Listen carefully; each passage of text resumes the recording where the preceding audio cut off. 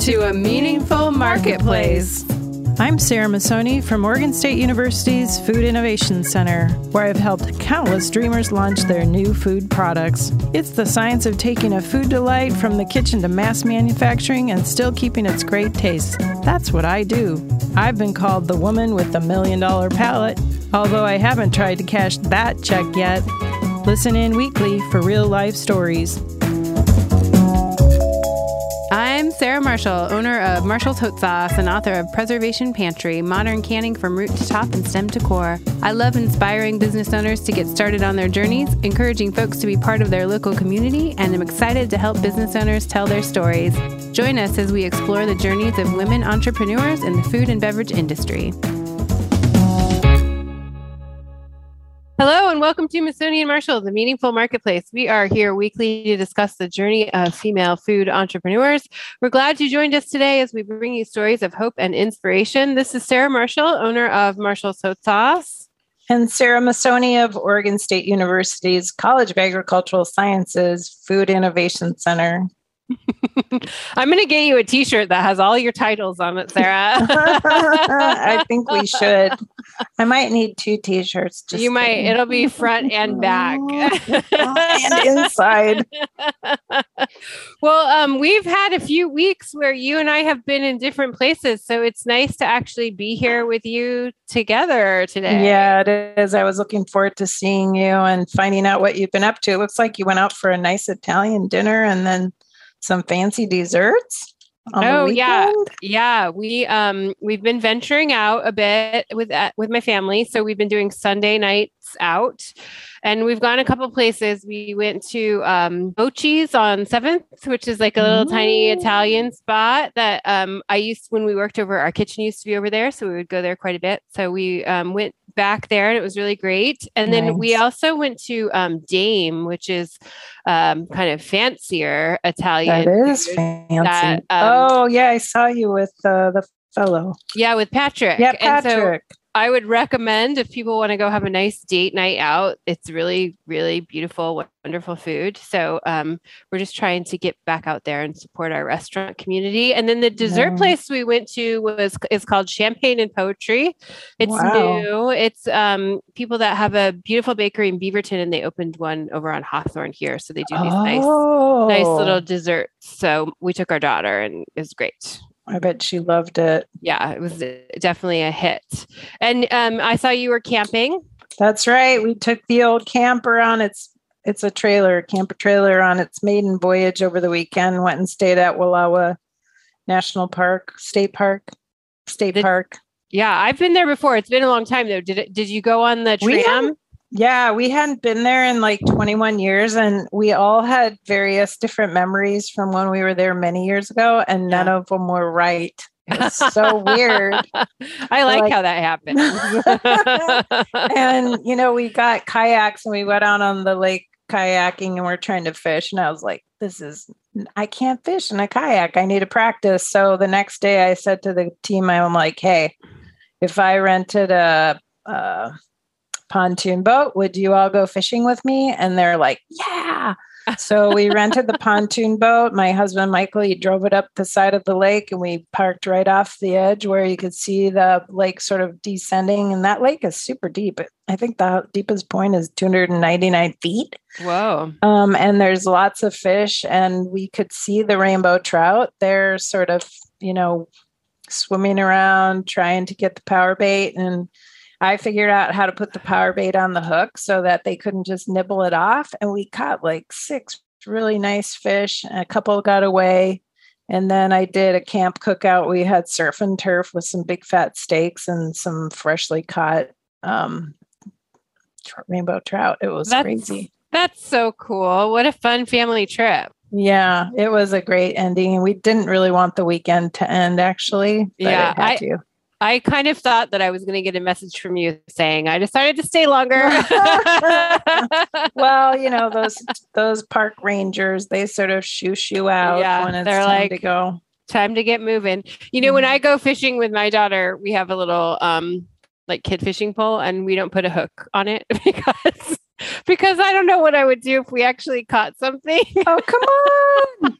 I need to go fishing. I guess don't know how to gut it or anything. there was like, and during my the party you have for the bride before you get married, one of the questions on there was, what would Sarah rather be doing? And my answer actually was fishing. Whoa, you're like a pro. I love fishing. I forgot about it. Now I love it again. So I can't wait to go. You'll have to take me because we just sort of fake it, like we're out there with our poles. I like to take Adeline out, we go to Blue Lake Park a lot because they stock that lake and it's just like nice to be outside. And, we have fishing poles, but no hooks, no bait, no nothing. You just cast out there. We just cast it. Yeah. Well, we have like a little bobber on the end. Yeah. Yep. That's it. Oh no. Well, the truth is when you catch them, you got to clean them. Yeah. And I was the one, Michael got a brand new Bubba, fillet knife. And I actually cut open my knuckle. Oh no. Just a little, it was like, I couldn't even feel it. The knife was so sharp. I was like, ooh. Yeah. That was, so now we're going to get some chainmail gloves and some other things so I can properly play the fish and not myself. Protect yourself. Mm-hmm. Yeah. Well, I'm glad you had a good time. And it was so fun. Now you and I are off to New York this week. That's right. And we are headed to the Javits Center. Yes, for the Fancy Food Show. I'm also going to be at the Good Food Mercantile. Yeah. So we are going to have a busy weekend and we promise to update all of our listeners on what we find there. We had a good time when we went to Vegas, so I think we're going to have a good time. Yeah. And we got in the news, there's like a story about Incubator Village and it made national news and all our people in the booth are listed. Oh, cool. That's awesome. That came through OSU today on the news at OSU. They're like, hey, kudos to Sarah. Oh, yay. Do you have a list of who you're bringing with you this time? Yeah, I have it. It's Patrick Prince from Waves Caribbean, Suk Devin Rippey of Culsa Salsa, who actually just won a Good Food Award, right? Yeah. Lisa Tran, who won the sponsorship from Life Doms at 1010. And that's what I'm going as like a coach for her. So I won't have a booth there, but I'm going to just like make sure everything goes good with Lisa. Good. And then Corey Sue Morris of Retreat Foods. She has some nice nut butters that have adaptogens in it. We have Saba of Saba Sauce, and she has Ethiopian spice blends and sauces. Holly Young of Sabeho is going to be there with her yummy sauces. And a new product that we've been working on with a gentleman from California, Steve Curtis, he has a company called Elevate Your Bacon. He's going to have gougères. Ooh. Gougères. Have you ever had one? It's so good.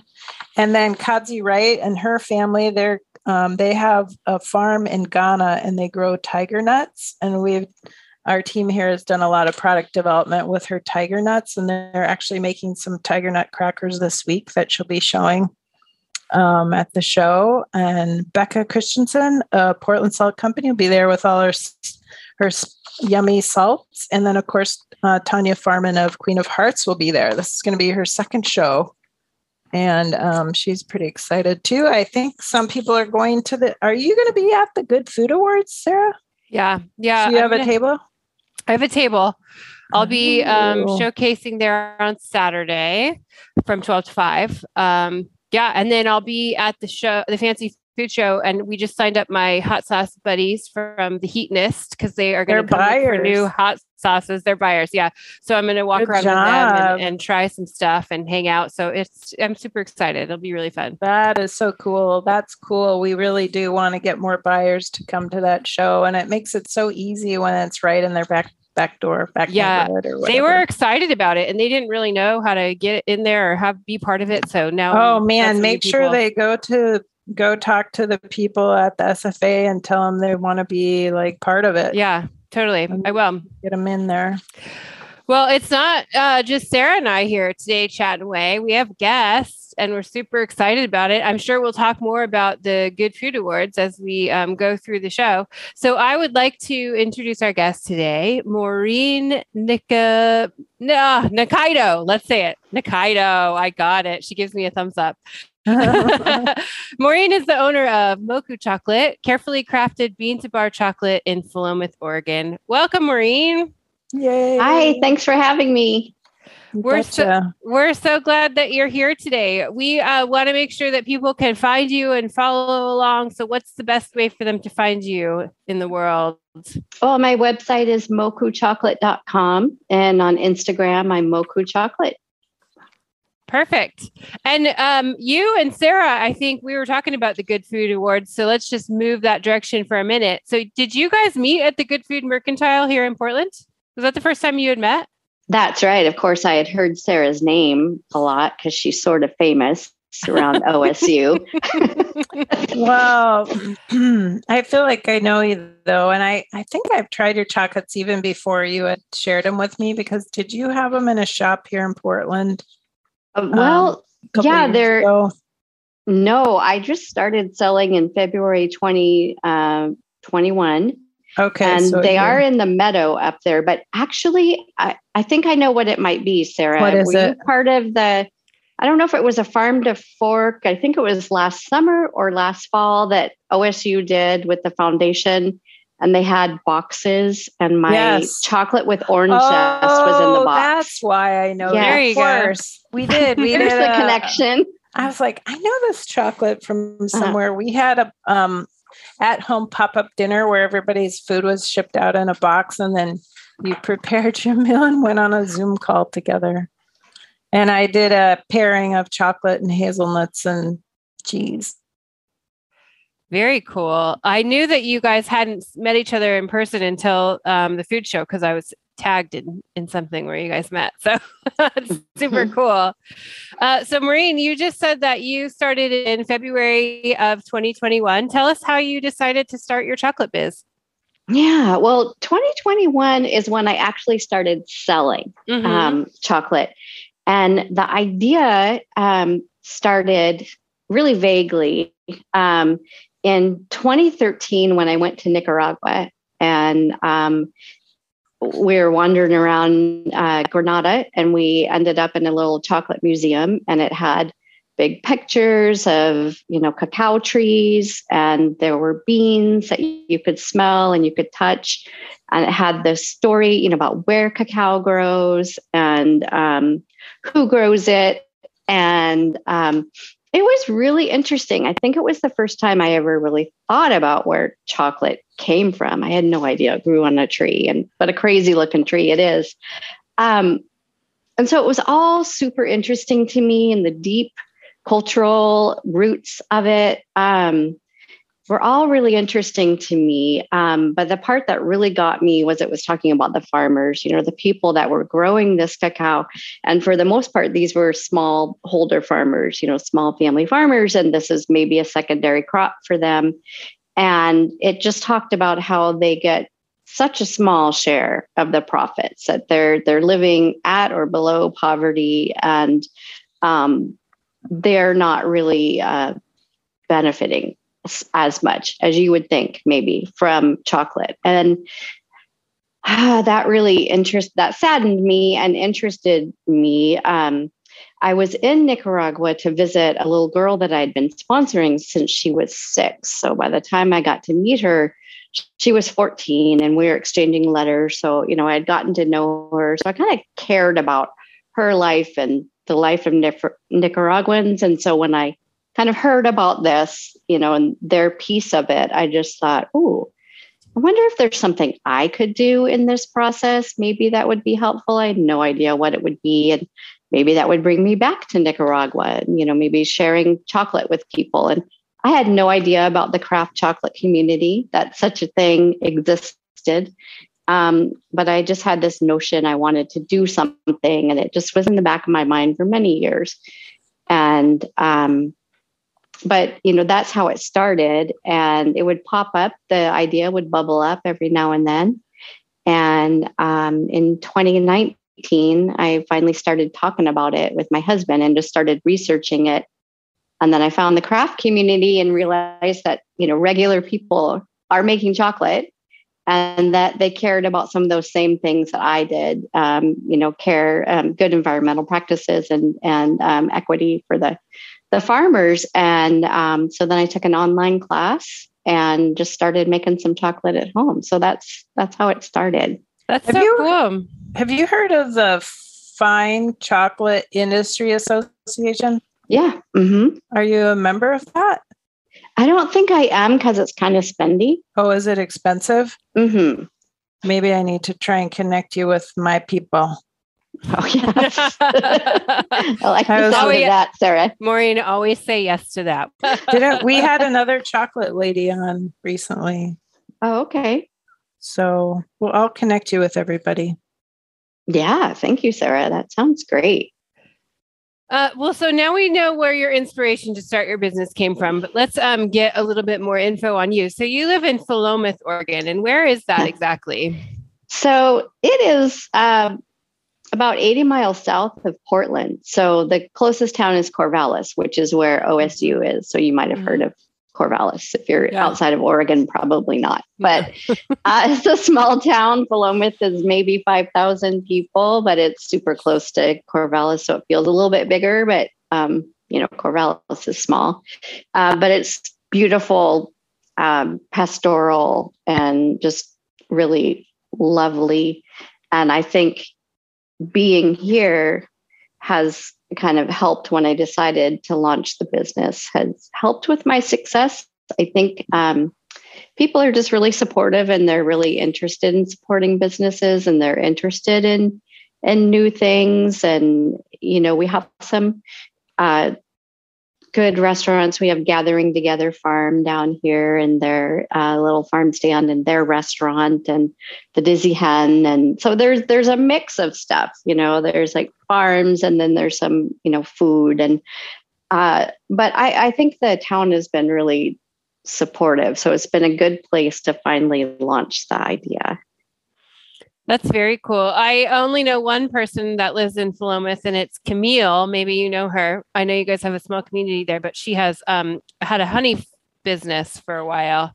But she lives right across the street from Gathering Together Farms, or right across the farmway. Mm-hmm. There's also the Northwest Chocolate Festival. I think it's in Seattle, if I'm not mistaken. Have you gone up to that, Maureen? No, but I met somebody from it when I was at the Portland Mercantile. Was it Brian Cisneros? Yeah. Mm-hmm. Okay, good. Yeah. Okay, good. I'm thinking about it. You should do it. Really? Don't think too much. Just go do it. Well, see, that's like 2 days of selling chocolate, and it's just, for like 8 hours, and it's just me. Usually I drag my husband along, and I don't know. I'll think about it. That is expensive. But Brian was saying you make your money back. And there's also the Chocolate Festival in Ashland. That one may be a good one to start if the one in Seattle's too big. Yeah. And maybe the minimum you'd want to do is enter your chocolate, see if you get some awards. Okay. In the evaluations, because then you can, just like your good food sticker, you can get some from chocolate people as well. That would be exciting. Is that the Oregon one or the Northwest one as well? The Oregon, there's an Oregon one in Ashland every year. Okay. Yeah, my first year that my bars were included in some gift bags. That Market of Choice was sponsoring it, I think. And so they asked if I wanted to have some bars and some gift bags, but I haven't attended it yet or been part of the contest. So that is good to know. Yeah. Writing myself a note. Sarah mentioned entering awards. So let's talk about the award you just won, because you just won a Good Food Award, right? Which is a big deal. Yeah. Tell us about it. You might not know that, but it is. No, yeah. Well, that's great. That actually was my second award. My first one was International Chocolate Awards. And that one was for my goat milk chocolate. And that felt really big to me at the time because I was just kind of starting out, and I didn't even have my labels yet, but I had made this goat milk chocolate. And when I was researching my labels, I saw people with these stickers, like the Good Food stickers and the International Chocolate stickers. So I saw that award, and it just so happened they were seeking entries, and I submitted my goat milk. It's the only one I did. But I just felt, and it's not really like me to do something like that, like to be confident, I guess, that confident when I was just starting, but I just thought it was really good. And so that one, I won that one. I think that was March 2021. And that was so nice to win that because I was just starting and it just felt really confirming. So that was great. But the Good Foods one, I was really excited about because that is a big deal. That was a real honor. And that was great to be a part of that. So that one, I won for my bar made with Ecuadorian cocoa and cow's milk, powdered cow's milk, and as opposed to my goat milk bar. And it's dark milk. And a lot of people will say, like, how can it be a dark milk bar? How can it be both of those? But it's because the cacao content is high. It's 60%. So quite a bit higher than a lot of milk chocolate bars that you get. A lot of people think they don't like milk chocolate because it can be really sweet and kind of cloying. There's just a little too much sugar in it, but at 60%, you get the creaminess from the milk, but the chocolate still shines through. It's not overpowered by that. And there's something, those Ecuador beans, I really love them. They're a good blank canvas, but they're just really yummy and chocolatey. And when I added the milk, it brought out some almond flavors. And so like that one, I say it reminds me of Baskin Robbins Jamocha almond fudge ice cream. Just creamy and one of my all-time favorites. Yeah, mine too. And it's just, there's, you probably know this being food makers and, but there's something like bigger than the sum of the parts that happens. It's like, where does that almond come from? It's something that happens when you mix the milk with the chocolate and together there's this alchemy. It's really amazing. It's kind of fun. Yeah, it's like food magic. Yeah, it is food magic. We're going to take a quick break and then I want to come back and talk a little bit more about chocolate and some definitions so we can help our listeners understand some things. And where it's from. Yeah, we'll be right back. Oregon State University's College of Agricultural Sciences and the Food Innovation Center are proud sponsors of Meaningful Marketplace. With a mission to serve all Oregonians, we are committed to giving voice to those whose food and agricultural stories are not always heard. By providing access and opportunity for a more diverse and just food system, because food brings people together. All right, Maureen, I was on your website sleuthing and I saw that you have a set of bars that includes 5 are vegan and 3 are milk, but you have them from all over the place. I wonder if you can just walk through those products and tell us, like Sarah said, what about the chocolate? Yeah, so I make bean to bar, meaning that I start with the beans that are coming from different countries, and then I roast the beans myself and crack them and winnow them and grind them for a few days before they're molded. And it's single origin. And the reason for that, so meaning the beans come from one farm or one country, one area. And the reason for that is that just like with wine or coffee and where the cacao is grown really can affect the flavor. So there can be differences. So cacao from Ecuador tastes quite different from cacao from Madagascar or Peru. So it's really fun by just focusing on one kind at a time, you can highlight those differences. And so it's sort of fun to do a little side-by-side taste testing. And I love doing, I've done some tasting at wineries and I just love letting people just taste them all side by side. But yeah, so I have Madagascar, which is a very fruity, kind of zippy, chocolate, has some citrus notes and raspberry, just coming out of the melanger, tastes like raspberry jam. Ecuador, that one I mentioned, is just smooth and chocolatey, just like chocolate.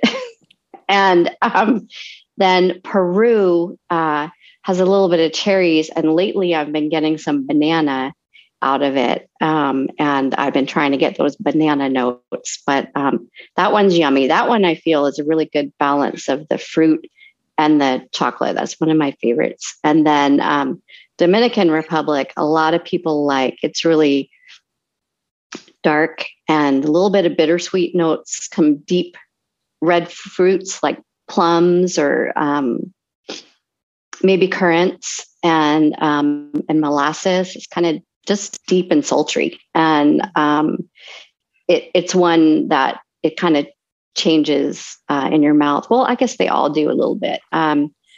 But yeah, so those are the single origin. And I'm just adding Nicaragua. That's, full circle where my journey started, but it took me a long time to find some beans from Nicaragua that I liked. And those are really yummy, just chocolatey, but with some woody and cinnamon notes. So really interesting. So those are all the dark, and those are all vegan. They're just cocoa beans, cocoa butter, and sugar.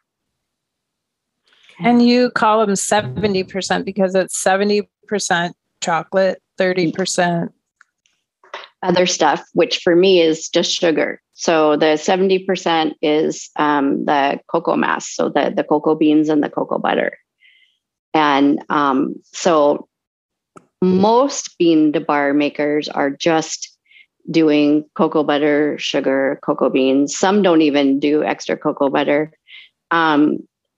Very few, I think, are adding things like soy, lecithin. But, if you get kind of industrial chocolate, there's soy, lecithin, and all sorts of other things in there. Emulsifiers. Yeah. Mm-hmm. Yeah. Yeah. Well, that was going to be my question about, as a shopper, if we can educate our people that are shopping for chocolate, what are things we should be looking for? Like, are we looking for percentages? Are we looking for single origin? What should we know before we buy chocolate? Well, I'd say it's what you like. But if you're concerned about chocolate, if you want really good chocolate that's kind of true to its roots, and it's fair to the farmers and good environmental practice, I would say, bean to bar craft chocolate makers are caring about those things. And when you look at the ingredients on the back, if you see chocolate as the first ingredient, that means somebody else made the chocolate. Somebody else did the cocoa beans, the cocoa butter, the sugar to make the chocolate. And so you don't know as much about that chocolate, how good it was, where it came from, and so on. So you want to see the first ingredients, cocoa beans. And, then it's probably, sugar, cocoa butter. So that would tell you that it's bean to bar if you see cocoa beans on there first. And when you get cocoa beans, like when you purchase them, do they come in the pod and you're actually roasting them out of the pod, or do you get the beans like you would a coffee bean? That's a great question. Yeah. So at origin, so where the beans are from, which they grow 20 degrees north and south of the equator. So at origin, they are in these football shaped pods that grow straight out of the trunk of the tree. Cut them open, and you cut the pod open, and these beans are surrounded by this white stuff that I think is called baba. And you can eat that, and it's sweet, kind of tastes like mango or lychee or something. Mm-hmm. But at origin, they split those open. They dump them into wooden boxes. I think they might be lined with banana leaves sometimes, and they ferment for maybe like a week. And that's a really important process. Yeah, we don't want it to get moldy. Exactly. Mold is bad. And mold is bad. That's super important. And then that maybe takes a week or so, and they're turning the beans and measuring the temperature. You really want people who know what they're doing to do it. And then they're dried. And that's at origin. And then they get shipped to the makers. That makes sense. Yeah. And so by the time somebody like me gets them, they're dried. Okay. And they're... How do you ship it, on DHL or FedEx, or how do you do that? So I'm so secret? small that I'm not getting a metric ton at a time like some of these makers. So I really am not. Yes, right. Yet. So there's a couple really great companies that do good work. One's right here in Portland, Meridian Cacao, that goes to the farms and meets the farmers and sees their practices and then ships to their warehouses. And I buy most of my beans from them. I buy the ones I use for the goat milk bar come from Colombia, and I use a company called Uncommon Cacao.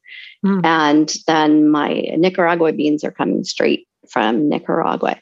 But yeah, so that's how I'm getting them. And so if it's Portland, I just drive up. I just drive up and get my 100, 200 kilos of cocoa beans, and they're usually in Grain Pro bags, which is great. Very cool. Do you think that you have a bar that represents your business best? I'm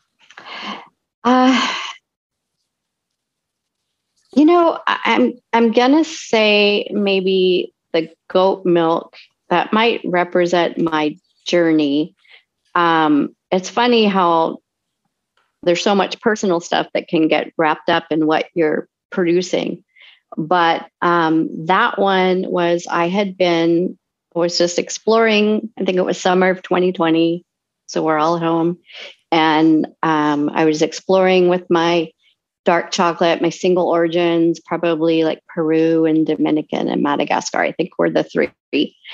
And I like dark chocolate. And I thought, well, I don't want to be too snobby. Some people really prefer milk. And so I don't want to force people to have dark. So I should make a milk chocolate, but I wanted something a little different. And then I got these beans that were from Colombia, Sierra Nevada in Colombia.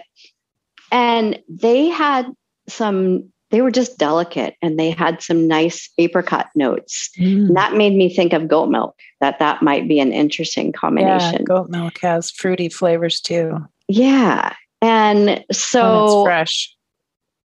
Yeah. So I experimented, and I tried the goat milk, and I thought this is either something, people will love, and like adventurous people will want to try it because it's different, or people will hate it because it's weird and they don't like goat. I wonder what it would be like if you put chev in there, some fermented goat, some fresh goat cheese. I don't know. But it has to be powdered. Oh, you can't it does put have to be wet powdered. stuff in chocolate because it will seize up. You could dehydrate it. Yeah, okay. I'm going to be having to consult with you on that. But so I'm going to say that might represent my Moku chocolate journey, because it was sort of taking a chance and maybe trusting my gut a little and trying something that I knew maybe everyone wouldn't love. And then it turned out, it's the bestseller, and I just love it. And I'm not even a huge goat cheese fan, but I think it represents this journey, which has been for me about many things, but about having confidence in myself and taking some chances and not having everything figured out before I start. I wonder if we can get powdered camel milk. And then you can make camel milk chocolate and sell it in Dubai at some big fancy old place. Yes. Somebody was telling me about camel milk. Yeah. Maybe I'll start specializing in weird milk chocolate. Milk chocolate. That's a good idea. I like that idea. We like to talk about packaging on this show. Oh, your packaging is beautiful. So, your packaging is so nice. Can you talk watercolors? Yeah, can you talk about those paintings and how you came to have it be your packaging? Yeah, I love that packaging too. And in the summer of 2020, I took a class through PCC. And Sarah, I'm sure you know about this class because I think it was started by the Innovation Center, but called Getting Your Recipe to Market. And because of the pandemic, it was offered online for the first time, which was great for me. I had signed up for it pre-pandemic and was going to commute once a week to Portland.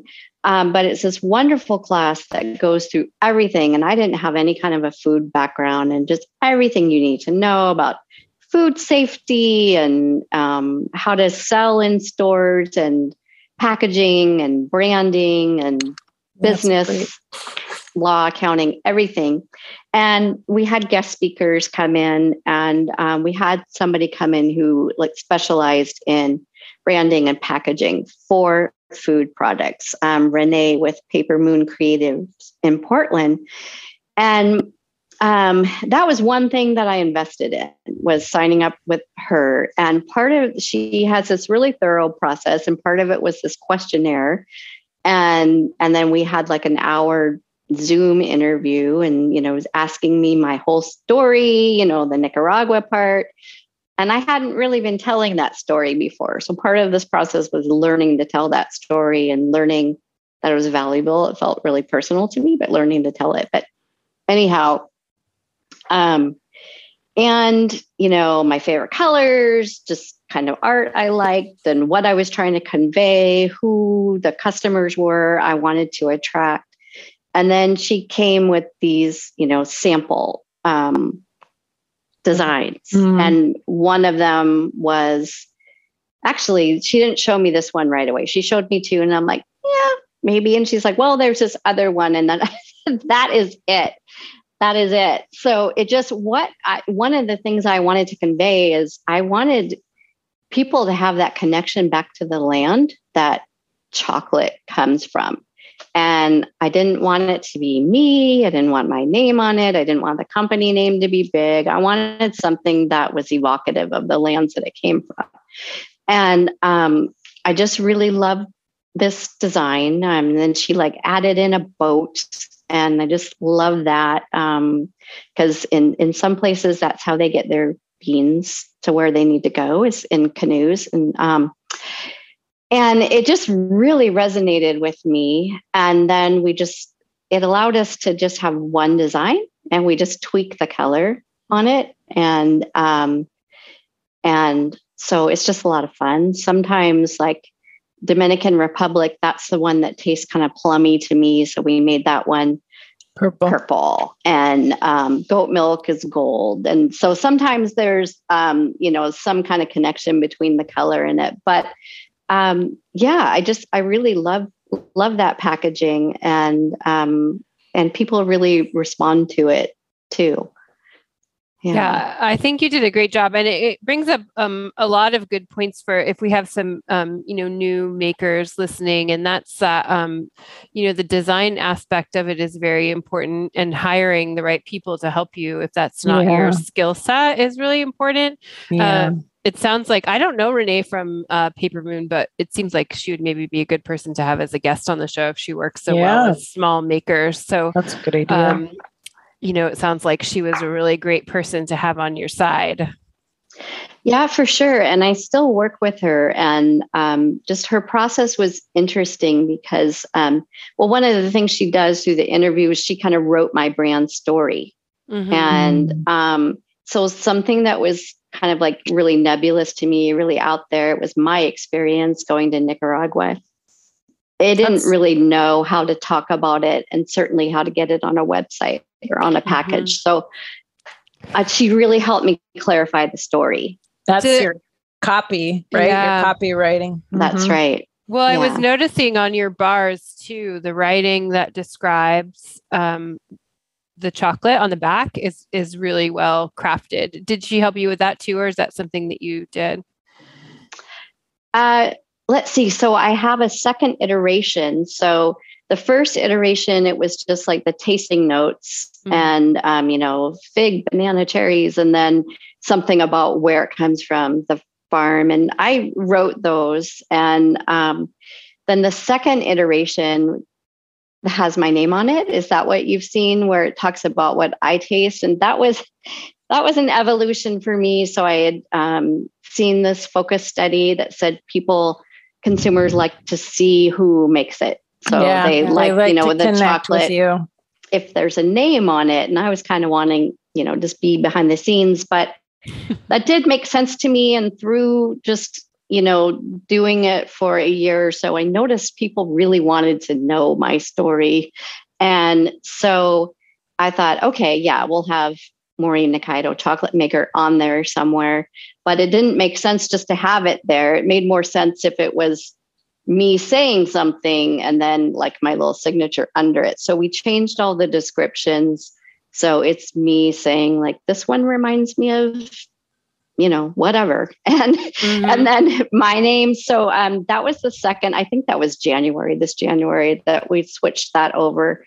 And that was a process for me to kind of get comfortable with the idea of, having my name on it. And then, but so I wrote those just kind of, what I taste, and she definitely had some input. So it's been just a really, really helpful. In the beginning, I didn't want to spend money on anything because I didn't, machines or anything, because I didn't know how it was going to go. I didn't know if I could do it. And so what was the trigger point that made you say, okay, I'm going to invest?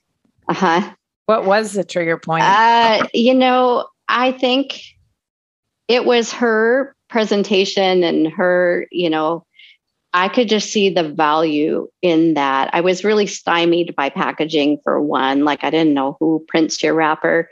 And, her handling that process, but the whole process of learning to tell my story, I could see the value of that. And I just thought, she's smart, she's talented. This is something worth investing in. And I thought, I'm kind of going to set aside a little chunk of money then in the beginning, and this will be part of it.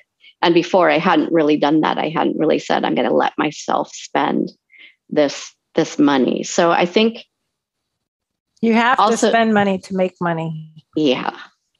And I think it's good to like pick one thing though that is important. So for you saw this presentation and you knew that was going to be the thing. And so you put some money away to do it, because it is hard to spend money on everything. Like at first you just need to have like the stuff to make what you're going to make, and that's it. And that's all you have enough money for. And then it's like you can build other things in as you go. And I think that was a really good choice for you to do this, because then you have those legs to stand on. You have your story to tell. You have this beautiful package, and then whatever the next thing will be, I think that you made a really good choice for you and your business. I think everybody has to make it different. Yeah, some people believe that it's hypercritical to have your package done really nicely to start from, to look like you belong somewhere maybe that you've never been before. Yeah, I mean, I've heard it said, that chocolate, you can't open it up in the store, smell it, taste it. So you're selling it by how it looks, how the package looks, really. So it is important. You're trying to tell a story. Yeah, I think that's true. I think that yours does a good job of showing and describing without people trying it. Because I think you have to. I think we're all great at explaining to people when we're standing right in front of them. I wasn't good at it at first. I was terrible at it at the very beginning, but I got better at it, and now I can do it. But I think that I also have to have ways for it to stand on its own. And I think your product really does that. You did a great job with that. That's beautiful. Yeah. I want to ask how your community can support you right now. What do you need from all of us right now?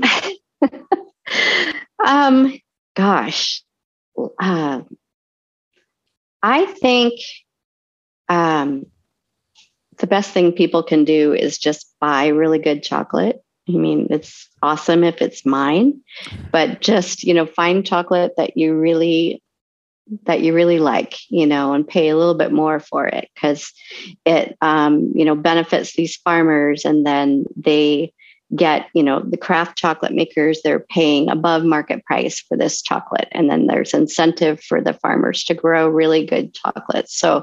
Or really good cacao. So I would say, just find what you love, find the chocolate that you love and buy that chocolate. That's, of course, check mine out, but, I want to buy the 8-pack with all the different variety in it and try it out. Yeah, I was going to say your gift box is beautiful that people can add a gift box on your website. They can put in whatever bars they want. And that's a really nice gift box. I think that's something that is very important for makers to have, is some kind of thing that can be gifted. Because when you just said to buy good chocolate, I was thinking a lot of people won't buy good chocolate for themselves, but they'll buy it as a gift. Yes. It's a for gift. Someone else. And so it's great that you have that as an option to do a gift box for someone. Yeah, I think that was actually, Sarah, part of my decision to hire Renee with Paper Moon, is that I wanted to make chocolate that people would want to gift to others. So I knew I wanted something pretty that people would feel good about gifting. I think we should send the gift to Oprah magazine for review. Yeah, for the do you have a PR firm? Since you won this award, maybe Sarah Marshall can be your PR person. She'll get it over there to Oprah. I don't know how to get things to Oprah, but I do know some PR people that maybe do. So we'll try to figure it out. Since you won the award, you've won 2 awards. You should try because that could really change your business. Getting into her holiday gift buying guide. One of my that would be amazing. Clients, one of my clients was in there this year for her hot sauce. Yeah, I thought about that. Like who would I want to?